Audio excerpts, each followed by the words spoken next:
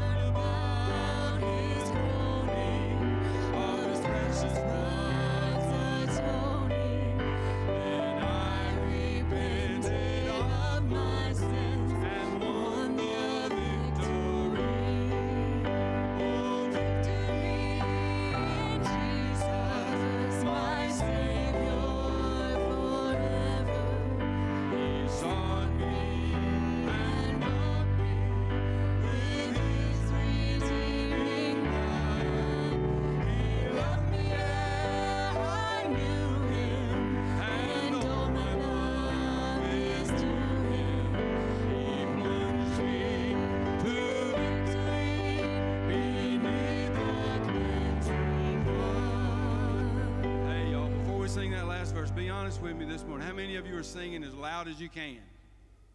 That's what I thought. Me and Nelson and Clayton. All right, come on. Rear back. Look up. We got words up here. You don't need to look down. Look up, okay? Look up. We're singing about victory in Jesus. Have you got that? Amen.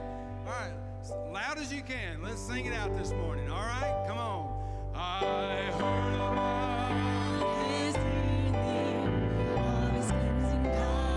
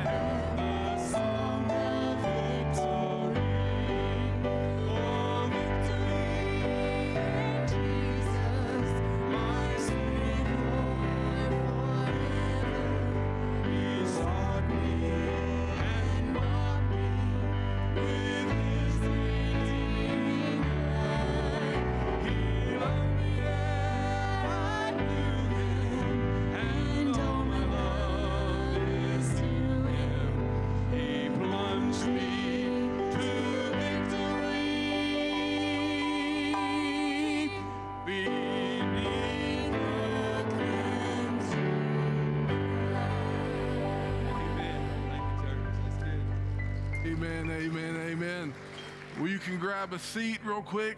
It's so good to see you here at Airline this morning. I know it's kind of a wet and rainy day, but so glad you are here as we gather together to worship. And so you probably noticed that things look a little bit different. We've had some water leak issues this week. So if you need to use the restroom, there's the ones in the foyer right out there. Those are working and fully operational. And the ones back behind us in this hallway are operational as well. And so if you need to use the restroom, use those two. If you go to another one, you're not going to have water in those restrooms. It's just going to be an awkward situation all around. But so glad you are here today. And then as well, you've probably noticed it looks a little bit different. We have VBS this week. And so we are so excited. Mandy and the team has done a fantastic job getting everything set up. Can we let them know how much we appreciate them and all the work they put into it? With that being said, we are excited. Just in this past week, we have almost tripled in pre-registrations for VBS. And so if you were on the fence, And so if you were on the fence about possibly helping out with VBS, I know that you could be put to use this week. And so if you would just see Mandy right after church and let her know, she'd be more than happy to plug you in somewhere this week. And so we're excited about what God is going to do. Now this afternoon, we're still monitoring the weather, looking at the radar for our kickoff party. We're still going to have something here at 5:30.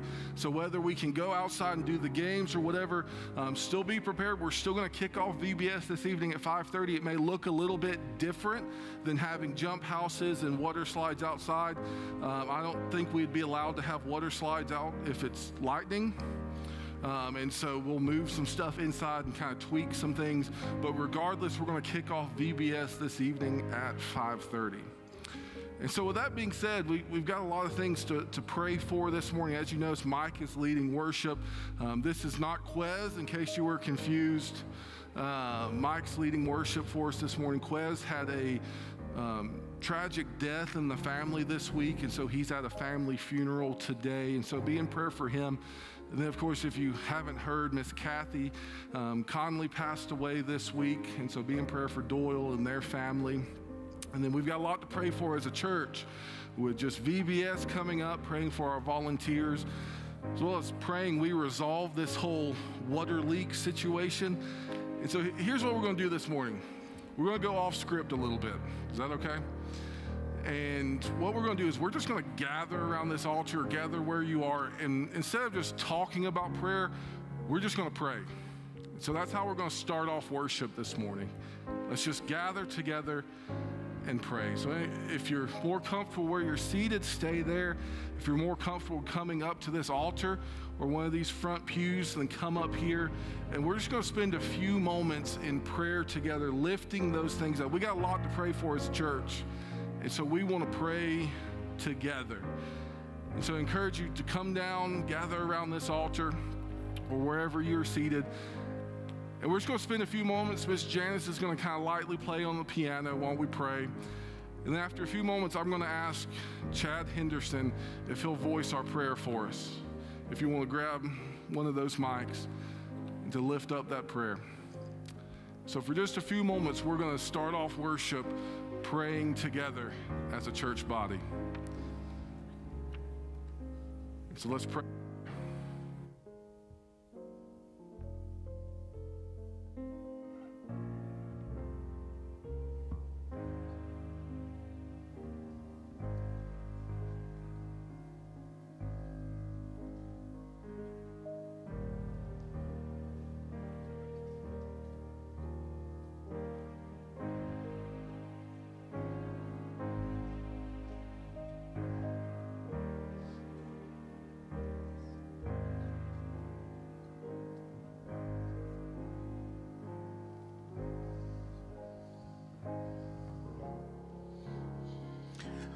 Lord, we come to you this morning.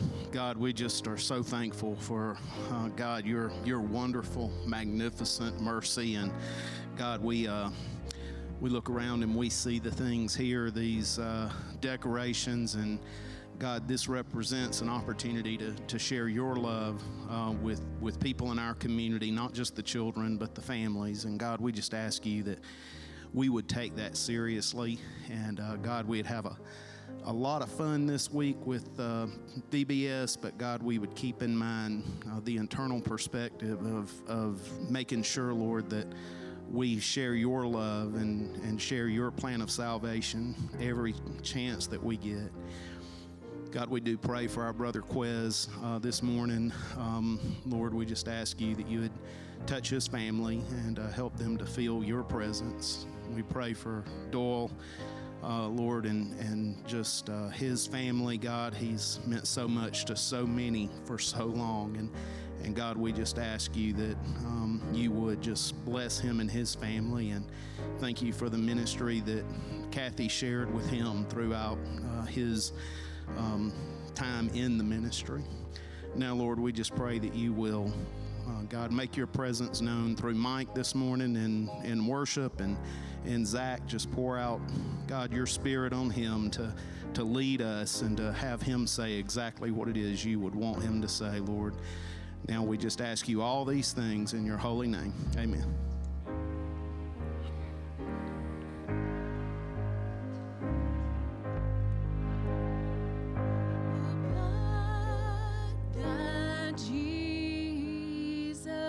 Shed for me.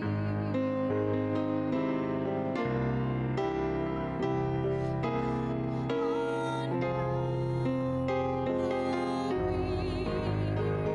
the blood that gives me strength from day to day, it will never lose its power. It reaches to the highest mountain. It flows to the lowest valley. The blood that gives me strength from day to day, it will never lose its power.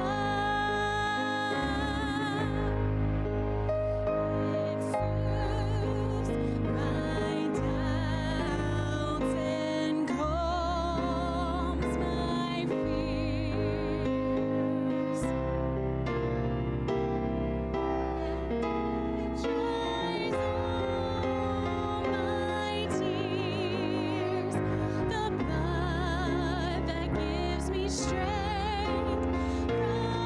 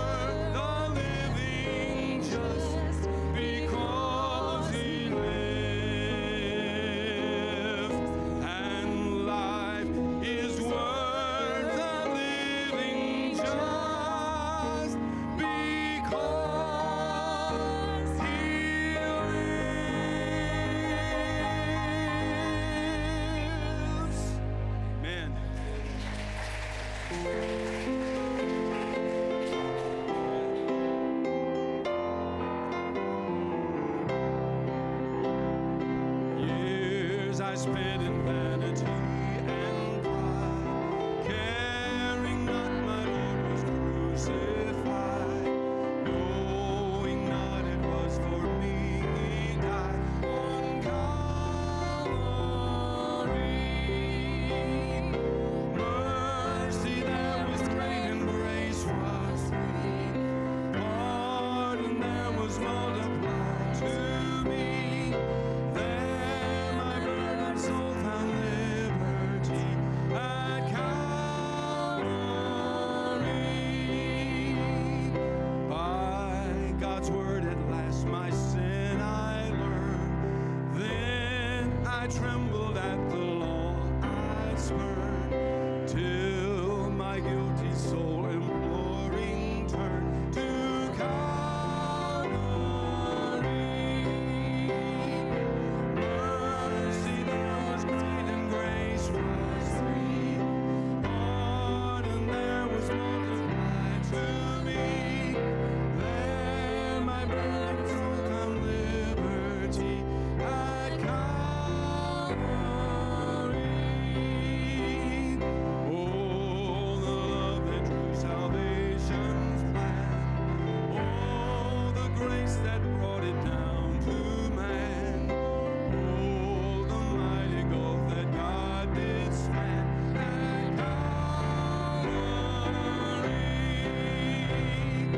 Mercy that was great and grace was free, pardon that was multiplied to me. There my burdened soul found liberty at Calvary. Mercy that was great and grace was free, pardon that was multiplied to me. There my burdened soul found liberty at Calvary.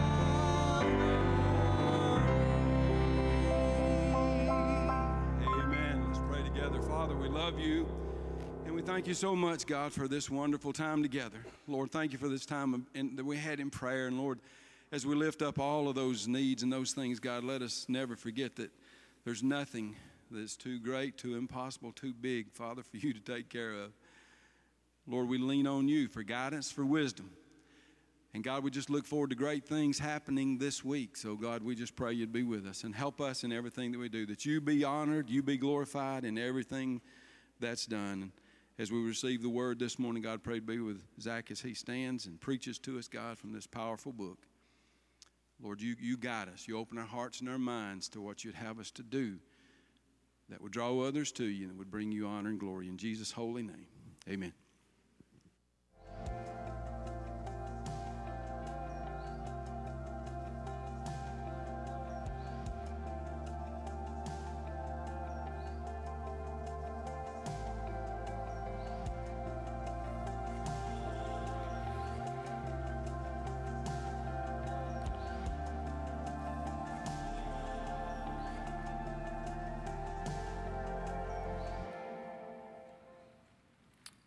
Well, amen and amen. Aren't you glad that he lives today? So because he lives, that's the reason why anything that we do has purpose and meaning.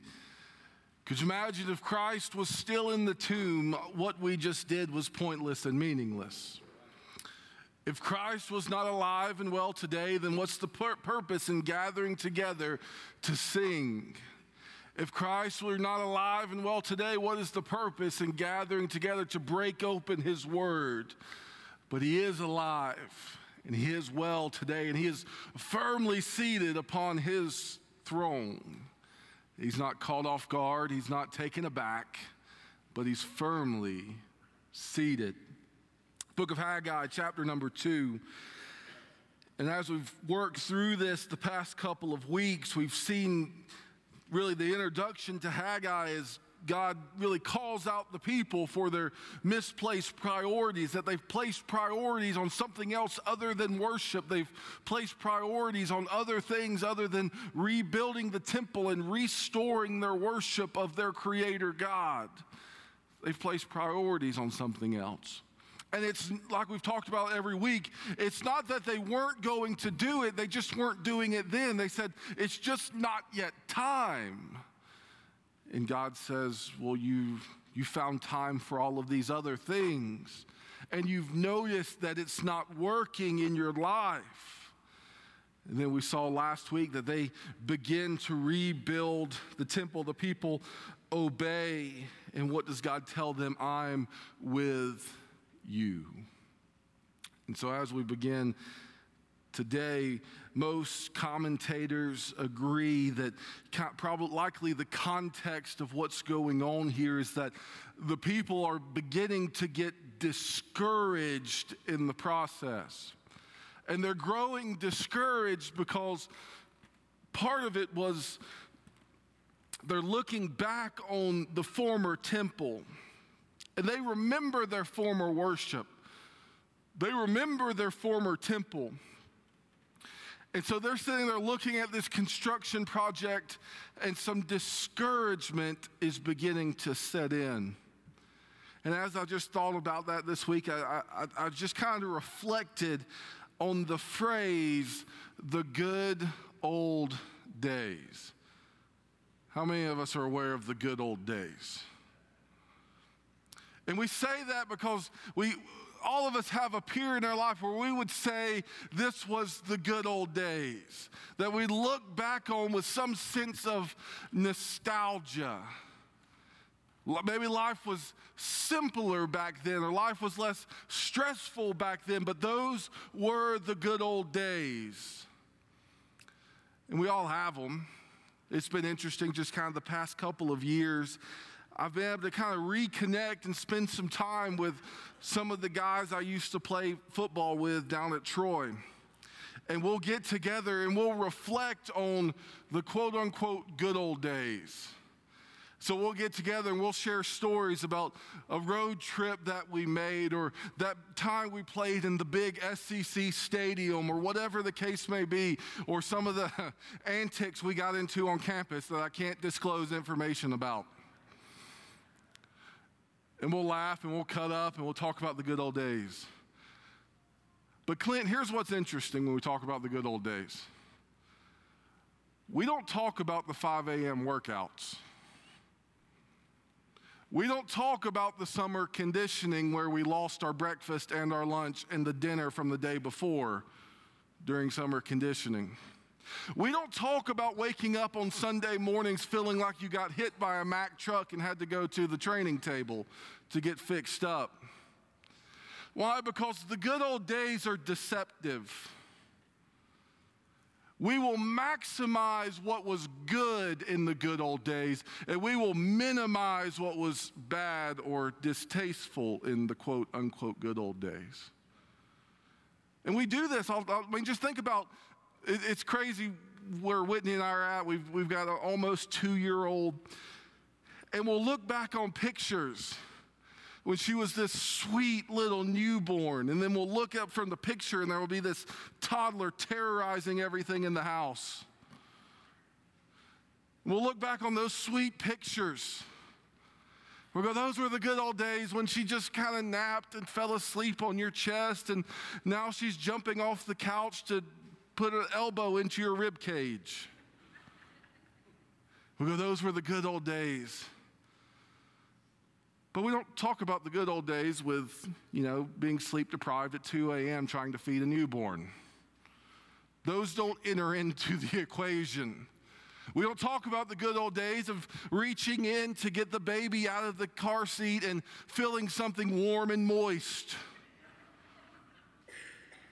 Those don't factor into the equation of the good old days.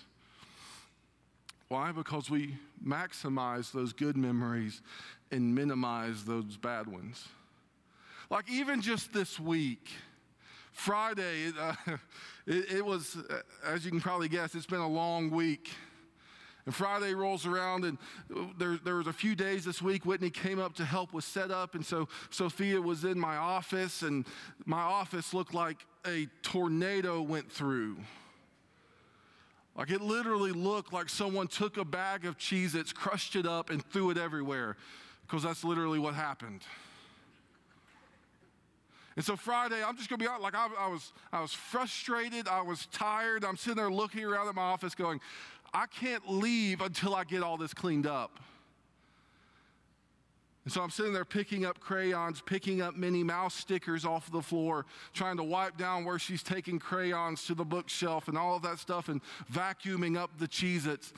And I've been thinking through this already, and the realization set in on me, Mike, I'm not going to remember this. I'm not going to remember the frustration of cleaning this up. Why? Because the day's going to come when Minnie Mouse stickers won't be there. And I'm going to look back on those joyous things. I'm going to look back on the toddler's smile when they destroyed the office. Why? Because the good old days are deceptive. And we all have this tendency, and we could even do this in the life of a church, can we not? We can all look back, and maybe there's a time period in church life where we sit there and go, these are the good old days, and we will maximize everything that was good. And we'll kind of brush to the side those bad or those difficult moments. And that's really what's happening in the life of Israel now. They're reflecting back on the glory of the former temple. But they're missing all the difficult things that went on in the midst of that time period. They're missing all the turmoil that was taking place. They're missing the fact that they may have had a temple, but they really weren't worshiping God. But the former temple was glorious. Those were the quote unquote good old days. So let's see what is going on in Haggai chapter 2. It says this, in the 7th month, on the 21st day of the month, the word of the Lord came by the hand of Haggai the prophet. Speak now to Zerubbabel, the son of Shealtiel, governor of Judah, and to Joshua, the son of Jehozadak, the high priest, and to all the remnant of the people, and say, who is left among you who saw this house in its former glory? How do you see it now? Is it nothing in your eyes? Yet now be strong, O Zerubbabel, declares the Lord. Be strong, O Joshua, son of Jehozadak, the high priest. Be strong, all you people of the land, declares the Lord. Work, for I am with you, declares the Lord of hosts. According to the covenant that I made with you when you came out of Egypt, my spirit remains in your midst. Fear not. For thus says the Lord of hosts, yet once more in a little while I will shake the heavens and the earth and the sea and the dry land. I will shake all nations so that the treasures of all nations shall come in, and I will fill this house with glory, says the Lord of hosts. The silver is mine and the gold is mine, declares the Lord of hosts. The latter glory of this house shall be greater than the former, says the Lord of hosts. And in this place I will give peace, declares the Lord of hosts. Let's pray. Father God, we come to you and we give you this time. We've given you all of this time, God. This is all about you. And so, God, would you speak to us today through your word and your word alone? God, help us to make much of you. We love you. We praise you. And we pray all this in Christ's name. Amen. So as we can see here, going back up to verse number 1, we see the problem of the present. The problem of the present. We have this time frame again, the 7th month, on the 21st day of the month. And so literally less than 2 months has passed since the people are like, we're going to rebuild the temple. And in 2 months' time, doubt and discouragement has set in the minds of the people. Less than 2 months. It's not even like this is a year down the road. They're only 2 months in, and there's already discouragement beginning to abound in their lives. To the point where God has to step back in and through Haggai speak to the people. It says, "Speak now to Zerubbabel, the son of Shealtiel, governor of Judah, and Joshua, the son of Jehozadak, the high priest, and to all the remnant of the people, and say, who is left among you who saw this house in its former glory?" Now, from this point to when the temple was destroyed was roughly 66 years. So he's in there, who's left among you who saw the house in its former glory? So what does that mean? That those who had actually physically seen the house, had physically seen the temple, they're up in age now. They're getting older. And so while they may have seen the temple in its former glory, that was 60 some odd years ago, closer to 70 years ago that they saw it. And then you have the younger generation who they never saw it. All that the younger generation, anyone under 66 years old, all that they have known is Babylon. All that they have known is captivity and exile. That's all they've known. And so what do they have? All they have are the stories that they've heard of the temple. Now, you know how, I know this is anachronistic, but you know how church people can be. We don't lie about things, but we can embellish things, can we not? There's a reason why when you say ministerially speaking, the numbers increase. Right? So ministerially speaking, we had this many people in life groups. Now, realistically, it's probably half of that. But that's all these people have, are just what they have heard about the temple, what they have heard about what the former glory of the temple was like. Now, there were some in the midst that they had seen it and they were a part of it, but that was a long time ago. They've slept a few times since then. They've ate a few times since then. So where's the discouragement setting in? That everyone on the other side of that, they've heard the stories, and everyone on the older side of that, they've seen it, and they're sitting there looking at the ruins that they are trying to rebuild, and it seems like an impossible task. Could you imagine the discouragement? The doubt that begins to set in?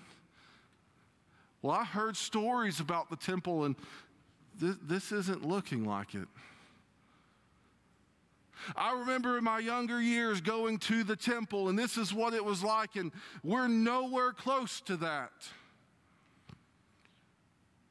Just looking at, I don't know where they're at in the process, maybe a few rocks and a few 2x4s, going, is this really it? This isn't what we had planned. This isn't what we had envisioned. This isn't what we thought it would be. So he asks, who among you has seen the glory of the former temple? He says, how do you see it now? Is it nothing in your eyes? Just think about the gravity of this question that God asked his people. You're sitting here looking at a temple that is in ruins. And a few pieces of wood are up, some stones are laid out. And he goes, how do you see it now? Is it nothing? Is it meaningless? Is it of no value because it's just in the process? You see, here is the problem of the present for the people of Israel. The good old days were of more value than the days to come. They were looking back on the former temple, going, it was great, it was glorious, it was majestic, and they were seeing the studs and going, there's no way we get back to that. Instead of looking at the studs and going, we're going a lot further than that. That's the problem with the present. In their minds, the good old days were better than what God had for them in the days to come. And if we're honest, we can wrestle with the same things. We can believe personally that I've peaked, that God may have used me back then, maybe God had a plan for my life back then, but I'm here now. What about in the life of a church? In the life of a corporate body of believers? Do we look back and go, man, that's when God really used us? Instead of looking at the studs, going, God has great plans for this now and for days to come. What do you see when you look at it? Is it nothing to you? So we see the problem of the present. But then secondly, we move from the problem to the provision for the present. Verse 4 says, yet now be strong, O Zerubbabel, declares the Lord. Be strong, O Joshua, son of Jehozadak, the high priest. Be strong, all you people of the land, declares the Lord. He commands them to be strong. Why? Why does God have to command them to be strong? Because he knew that the task that was in front of them would be difficult and wearisome and tiresome, that it wasn't an easy task. Like, you don't have to be strong to go eat an ice cream cone. You don't have to be strong to go to CC's buffet. Maybe you do. Depends on how much pizza you want to eat. But you don't have to be strong to do what is easy. This is just like, it seems like Haggai likes the book of Joshua. Because we see this as well in the book of Joshua, do we not? What does God tell Joshua when he takes the reins from Moses? Be strong. The task that is in front of you is hard and difficult. You will get tired. You will get weary. All of these things are going to happen, but be strong in the midst of it. If the task were easy, God would not have to tell them to be strong. But it is a difficult task. It is a hard task. Church, to be the church that God calls us to be, it is not easy. And it doesn't just happen by accident. There will be days we get tired. There will be days we get weary. What does God command us to do? To be strong. To be strong. But not only that, he says, work. Just love that. One word, one command, to work. Why? For I am with you. But God, the work is difficult. I get weary in the work. I get tired in the work. It seems like the work is more than I can manage. And in all of that, you are absolutely correct. Because by yourself, you can't do it. By myself, I can't be the pastor that God has called me to be. By yourself, you can't be the believer that God has called you to be. You do not have what it takes. But thankfully, he does not leave you alone. Thankfully, he doesn't say, if you want to be the church that I've called you to be, if you want to be the church that impacts the community that I've placed you in, I'm with you. He does not leave us alone. So when we work, he's present.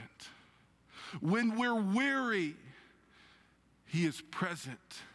When we're tired, he is present. When it seems like there's too much to be done and not enough time to get it done, hear me, he's present. I am with you. So he tells them to be strong, to work. Notice what he says, verse 5. According to the covenant that I made with you when you came out of Egypt. So he calls them back to his covenant that he made with them. This thing that identified them as Israelites. This thing that bound them together with God. He calls them back and says, look back to this. Remember the covenant that I made with you. Like you think that because you're here now, I'm just going to drop the ball? Like, remember when I brought you out of Egypt? Did I drop the ball then? No. And so do you really think if I didn't drop the ball then, that I'm going to drop the ball now? No. He says to look back to remember this covenant that he made when he brought them out of Egypt. Now, as believers in Christ, we're under the new covenant. We're under the blood of the Lamb. So as believers, we look back on that. And if God did not drop the ball in saving you, what makes you and I think he's going to drop the ball in finishing what he started? In the life of a church, if God did not drop the ball in calling out his bride, what makes us think he's going to drop the ball now? You see, this is why this is important. Because there are, I know it came off a little heavy on the good old days, but there are some benefits of the good old days. Because what does God tell them to do? To look back and to remember the covenant when he brought them out of Egypt. What's the benefit of the good old days? That we can look back and we can remember God's faithfulness and his provision back then, which does what? Guides us and instructs us for his faithfulness and his provision today. That God was faithful then, he's going to be faithful now. But you see, here's where the danger comes in, is that we can't live there. We must live here. As a church, we want to celebrate God's faithfulness. We want to celebrate God's provision. We want to celebrate the good things that God has done in the past. But we can't live there. Because if we're living there, we will miss God's faithfulness and provision here. Why? Because our eyes are constantly back there, and we're not looking here. It informs us, it encourages us, but it's not where we live. It's not where we dwell. And just for Airline Baptist Church, we want to celebrate God's goodness. We want to celebrate his faithfulness and his provision in the past. Like next year is 150 years of Airline Baptist Church. That's worth celebrating. And we want to thank God for his goodness in that. Like Nelson was one of the ones who helped build the original church. I'm just kidding. He came about 5-10 years after it started. But here's the reality, church. We can't live there. We can celebrate, and we've seen that God is faithful and God provides in those 150 years. And that informs us that if the Lord does not return, if we do what we are called to do, God will be faithful and provide for 150 more years. And that's what we work towards. That's where we want to go. And in 150 years, I can guarantee you this, I will not be the pastor of Airline Baptist Church. I won't. But this is something that churches that personally I've been wrestling with. What type of church do we want to pass on to the next generation? What type of body of believers do we want to pass on to our children and our grandchildren? That's the church I want to see us be. That we're informed and we're encouraged, that we can look back and say, God provides, God is faithful, and he's going to do it again. Not because of us, but because of him and who he is. And that God has not dropped the ball, and he will not drop the ball. So he says, according to the covenant I made when you came out of Egypt, he says, my spirit remains in your midst. Love that word, remains.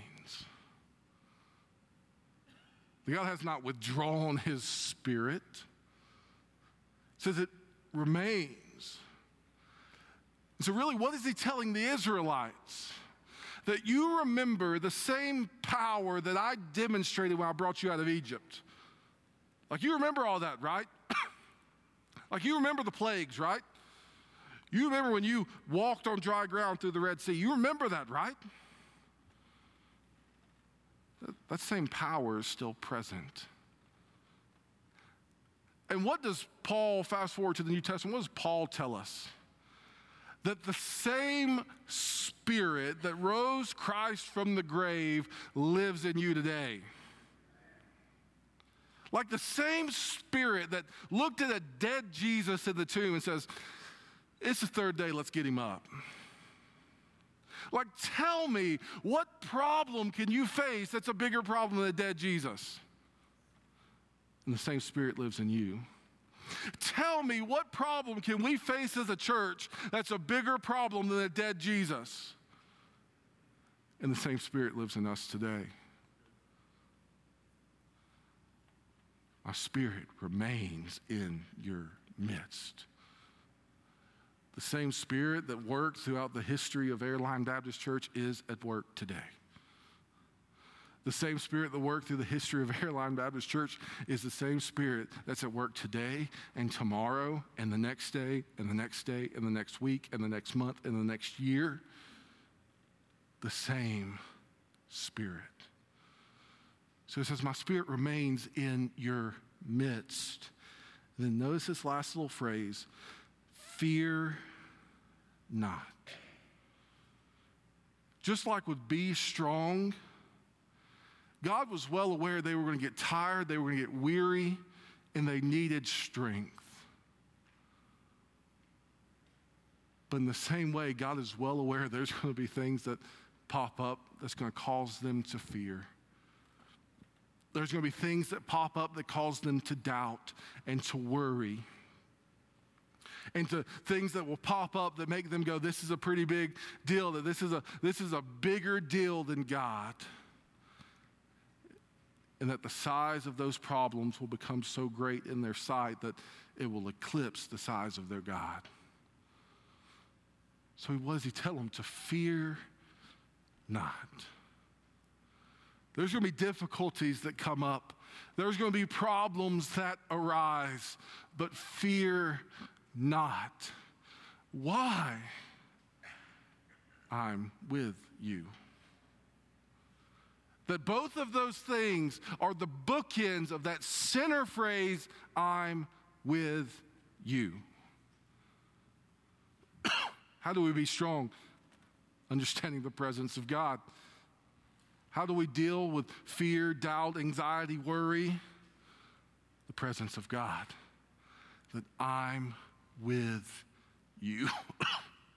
I'm present. That's how we deal with fear. That's how we deal with worry. That's how we deal with anxiety. That knowing God is present. So we see the problem of the present, and then we move to the provision of the present, but then lastly, we see the, the promise for the future. Verse 6. Whitney, can I have a sip of your coffee? Throat's getting a little dry up here. We see the promise for the future. Thank you, my lovely assistant.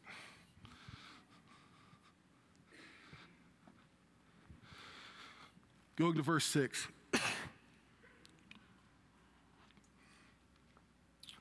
It says, for thus says the Lord of hosts, yet once more in a little while I will shake the heavens and the earth and the sea and the dry land. What is God doing? It's an act of divine intervention. It's God interacting with his own creation. It's God going, after a little while, I'm going to shake things up. And it's going to be evident that it's me doing the action. And I love this because what do we need in the life of the church? We need divine intervention. We need God to step onto the scene where we sit there and go, that was God.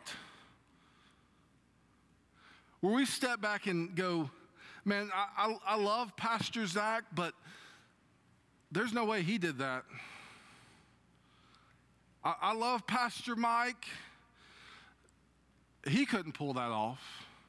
I love Pastor Taylor. And I know for certain he didn't do that. Love Pastor Clint. He might know. There's no way he pulled that off. Then all of us sit back and go, that was God. How do we impact the community that surrounds us? By God acting. How do we be the church that God's called us to be? By God acting. God's going, I'm going to step in. I'm going to shake things up. Why? So that there's no doubt in who did it. See, here's one of my greatest concerns as a pastor, is that it is so easy to plan and program God out of things. It is. And I believe in planning ahead, and I believe in calendaring things, and I believe in all of that stuff. But it's so easy for us to think, I've got this thing figured out. And we may not outwardly say it, but really what we do when we plan everything and program everything to our own minds and our own abilities, what happens is we tell God, God, you can wait at the door. We've got this handled. We may not say it, but that's exactly how we're living. That's exactly how we're acting. And that what we need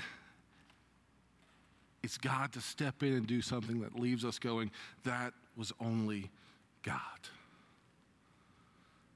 That's God who is at work. So he tells them, I will shake the nation so that the treasures of the nation shall come in, and I will fill this house with glory, says the Lord of hosts. The silver is mine, the gold is mine, declares the Lord of hosts. I absolutely love this. Because surely the people as well were sitting there looking at it going, I don't know that we can build this temple back. Like, God, when we first built this temple, like, we were a national power. We had wealth. We had influence. We had resources to do all of this. And now we're just a remnant of people, and we're still even trying to build our own homes back. How are we supposed to rebuild the temple? And God's sitting there going, I'll take care of that. Trust me for my provision, because the way that he will provide, notice this, I'm going to shake the nations out of it. Even those nations that brought you into captivity, I'm going to provide the resources even out of those nations. He said, the gold's mine, the silver's mine, it's all mine anyways. And you think I can't provide for you? You think I'm going to look at you and go, I know you want to worship me. I know you want to rebuild the temple, and you just don't have the finances or resources to do it. Maybe if you work a little bit harder and get a little more money, then you can rebuild the temple. Is God saying that? No. God's going, I'll provide. I'll provide the means for you to do this. So he says, he promises his divine provision. But then lastly, verse 9, he says, the latter glory of this house shall be greater than the former. Notice we begun this message at the very beginning in verse 3. He says, you've seen the former glory, right? And because you've seen the former glory of the temple, because you've seen the former glory of my house of worship, you've grown discouraged. Doubts began to set in. So what is he saying? You haven't seen anything yet. You've seen the former glory, and that's nothing compared to what I have in store. That the former glory was here, and the latter glory is here. You haven't seen anything yet. So don't grow discouraged in the midst of the process. Because I know what I'm doing. I know what I'm accomplishing here. It's easy to grow discouraged. It's easy to fear. But I'm working something. I'm doing something in your midst. So he says the latter glory will be greater than the former glory, says the Lord of hosts. And notice this last phrase, and in this place I will give peace, declares the Lord of hosts. Now, it's easy to read that and skip over that, but think about the context. Here you have a group of people who's just come out of exile. They've been under captive rule of Babylon and then Persia. They're coming back as essentially a puppet state of the Persians. They don't even have a king. They're not really a nation. They're a small remnant of what they used to be. There's political struggles going on all throughout the regions, all the areas surrounding them. And what does God promise them? I will give you peace. I'll give you peace. Why? When they restore their worship, there's peace. When they get their priorities right, there will be peace. Which is crazy to think about. Like, how does God put peace and be strong and fear not all in the same paragraph? Because the peace that God offers is not dependent upon our energy level. The peace that God offers is not dependent upon what is going on outside of us. The peace that God offers is rooted in Him and in Him alone. So why is worship so important? Because it's in the act of worship that we're reminded where our peace is found. That when we gather together for corporate worship or private worship, everything else may be swirling outside of us. Doubt and uncertainty may arise. Well, my peace isn't found there. My peace isn't found in anything external, but it's found in Christ. And every time we live in worship, whether it's singing a song or breaking open the Word or fellowshipping with other believers, whatever we are doing as worship reminds us of the peace that can be found in Christ. That's why it's so important. That's why it's vital to us. That's in worship we're reminded of who God is. And we're reminded that our joy is found in Him. That's why it's vital. That's why it's important. So what does God tell the Israelites? That once your worship is restored, once the temple's restored, I'll give you peace. In the midst of everything that's going on, peace can be found. So as we begin to wrap up this morning, we come to our central idea. And it's this: the task of rebuilding the temple requires God's God-given strength, courage, and anticipation of a greater reward. It requires God-given strength, courage, and anticipation of a greater reward. So this is what God tells the Israelites. As you're seeking to rebuild the temple, to be strong, fear not, and understand what I'm doing is greater now than it was in the good old days. So what does this mean for us as a church today? To be the church that God calls us to be, we have to find our strength in God alone. It doesn't come from my own abilities. It doesn't come from my own strengths, my own willpower, my own intellect. My strength must be found in God. Your strength must be found in God. As a church body, our strength must be found in God. But not only that, our courage must be God-given as well. Because make no mistakes, I wrote this down in my notes before this week. Difficulties will arise. Here we are. We were joking. I said, this is going to be a great week of VBS, I can tell, because for everything that could happen this week has happened.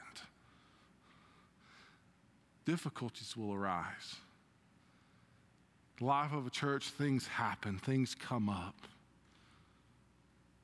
Difficulties happen. And it can cause us to fear. It can cause us to worry. It can cause anxiety to rise. And just as God tells the Israelites, He tells us the same thing today: fear not. Why? Because He's with us. Difficulties happen. But the same Spirit that raised Jesus from the dead lives in us today. This is just a side note. Do you think that a leaking water pipe is a bigger deal than a dead Jesus? No. Do you think the struggles and things that happen in life are a bigger deal than a dead Jesus? No. And we need to be reminded of that. So we have God-given strength, God-given courage, but then lastly, an anticipation of a greater reward. As the band comes back to the stage, church, do we truly believe that the best days of airline are yet to come? We want to celebrate the past, but we want to live in the present and have a great expectation for the future. We don't live there. We live here. And we celebrate God's goodness. And it informs us here of what God has for us. See, as I shared last week, I told you I got a little bit ahead of myself last week. But it's a sad day in the life of a church when they believe their best days are behind them. It's a sad day in the life of a Christian when they believe their best days are behind them. It's a sad day. But when a church rallies together and says, our best days aren't back there, our best days are up here, that's a God-honoring church. When a believer says, my best days aren't back there, my best days are up here, it's a God-honoring believer. And so do we as a church believe our best days are to come, or our best days were back there? It's a hard question, but I believe it's a question that we have to wrestle with. Because if we're going to make an impact on this community, if we're going to make disciples who make disciples, it doesn't come from living and celebrating in yesterday. It comes from living in today and going, God has big plans here in the days to come. So as we close, if you want to come pray, this altar's open. If you want to come pray with someone, I'll be standing here. Clint will be standing over to the side as well.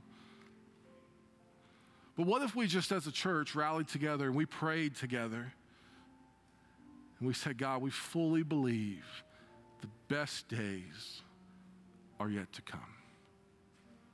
We celebrate what you've done, and they inform us that what you've done in the past, you can and will do again.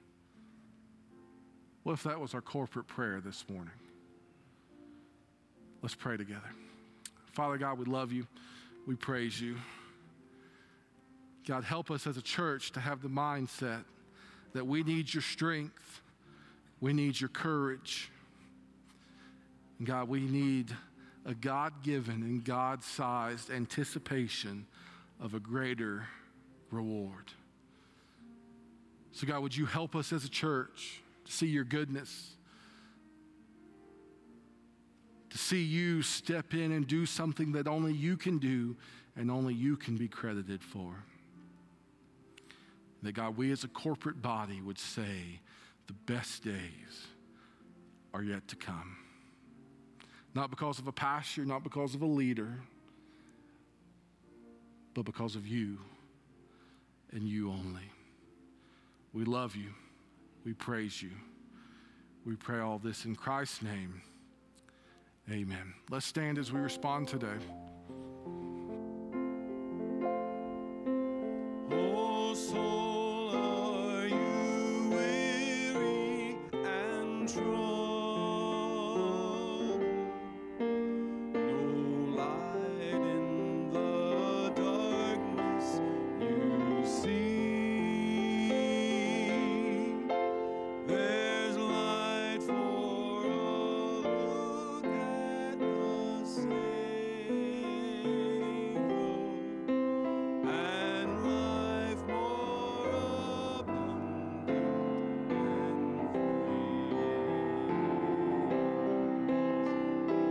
Turn your eyes upon Jesus. Look full in His wonderful face, and the things on earth will grow strangely dim in the light of His glory and grace. Through death into life everlasting, He passed, and we follow Him there. Over us sin no more hath dominion, for more than conquerors we are. Turn your eyes upon Jesus. Look full in His wonderful face, and the things on earth will grow strangely dim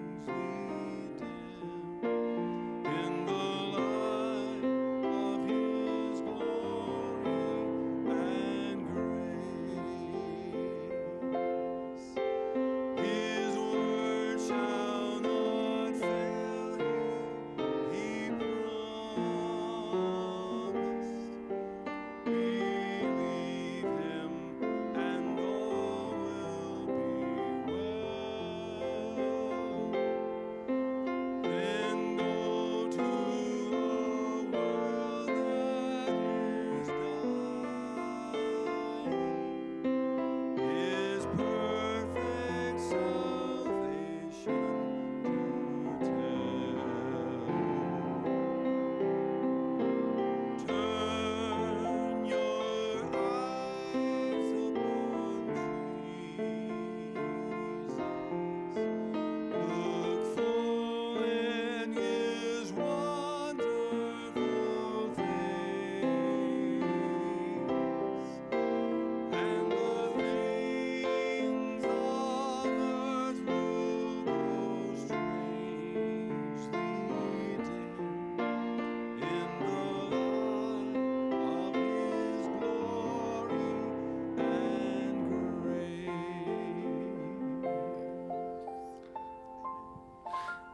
Amen. Again, thank you so much for being here today. If you're visiting with us, we'd love to connect with you in the back, give you a gift on your way out. Appreciate you being here. If you have a prayer request or any type of need, please turn in one of those connection cards. If you're visiting with us, we'd love to connect with you on that connection card, and so you can drop those off on your way out. You can see a few things coming up in your bulletin.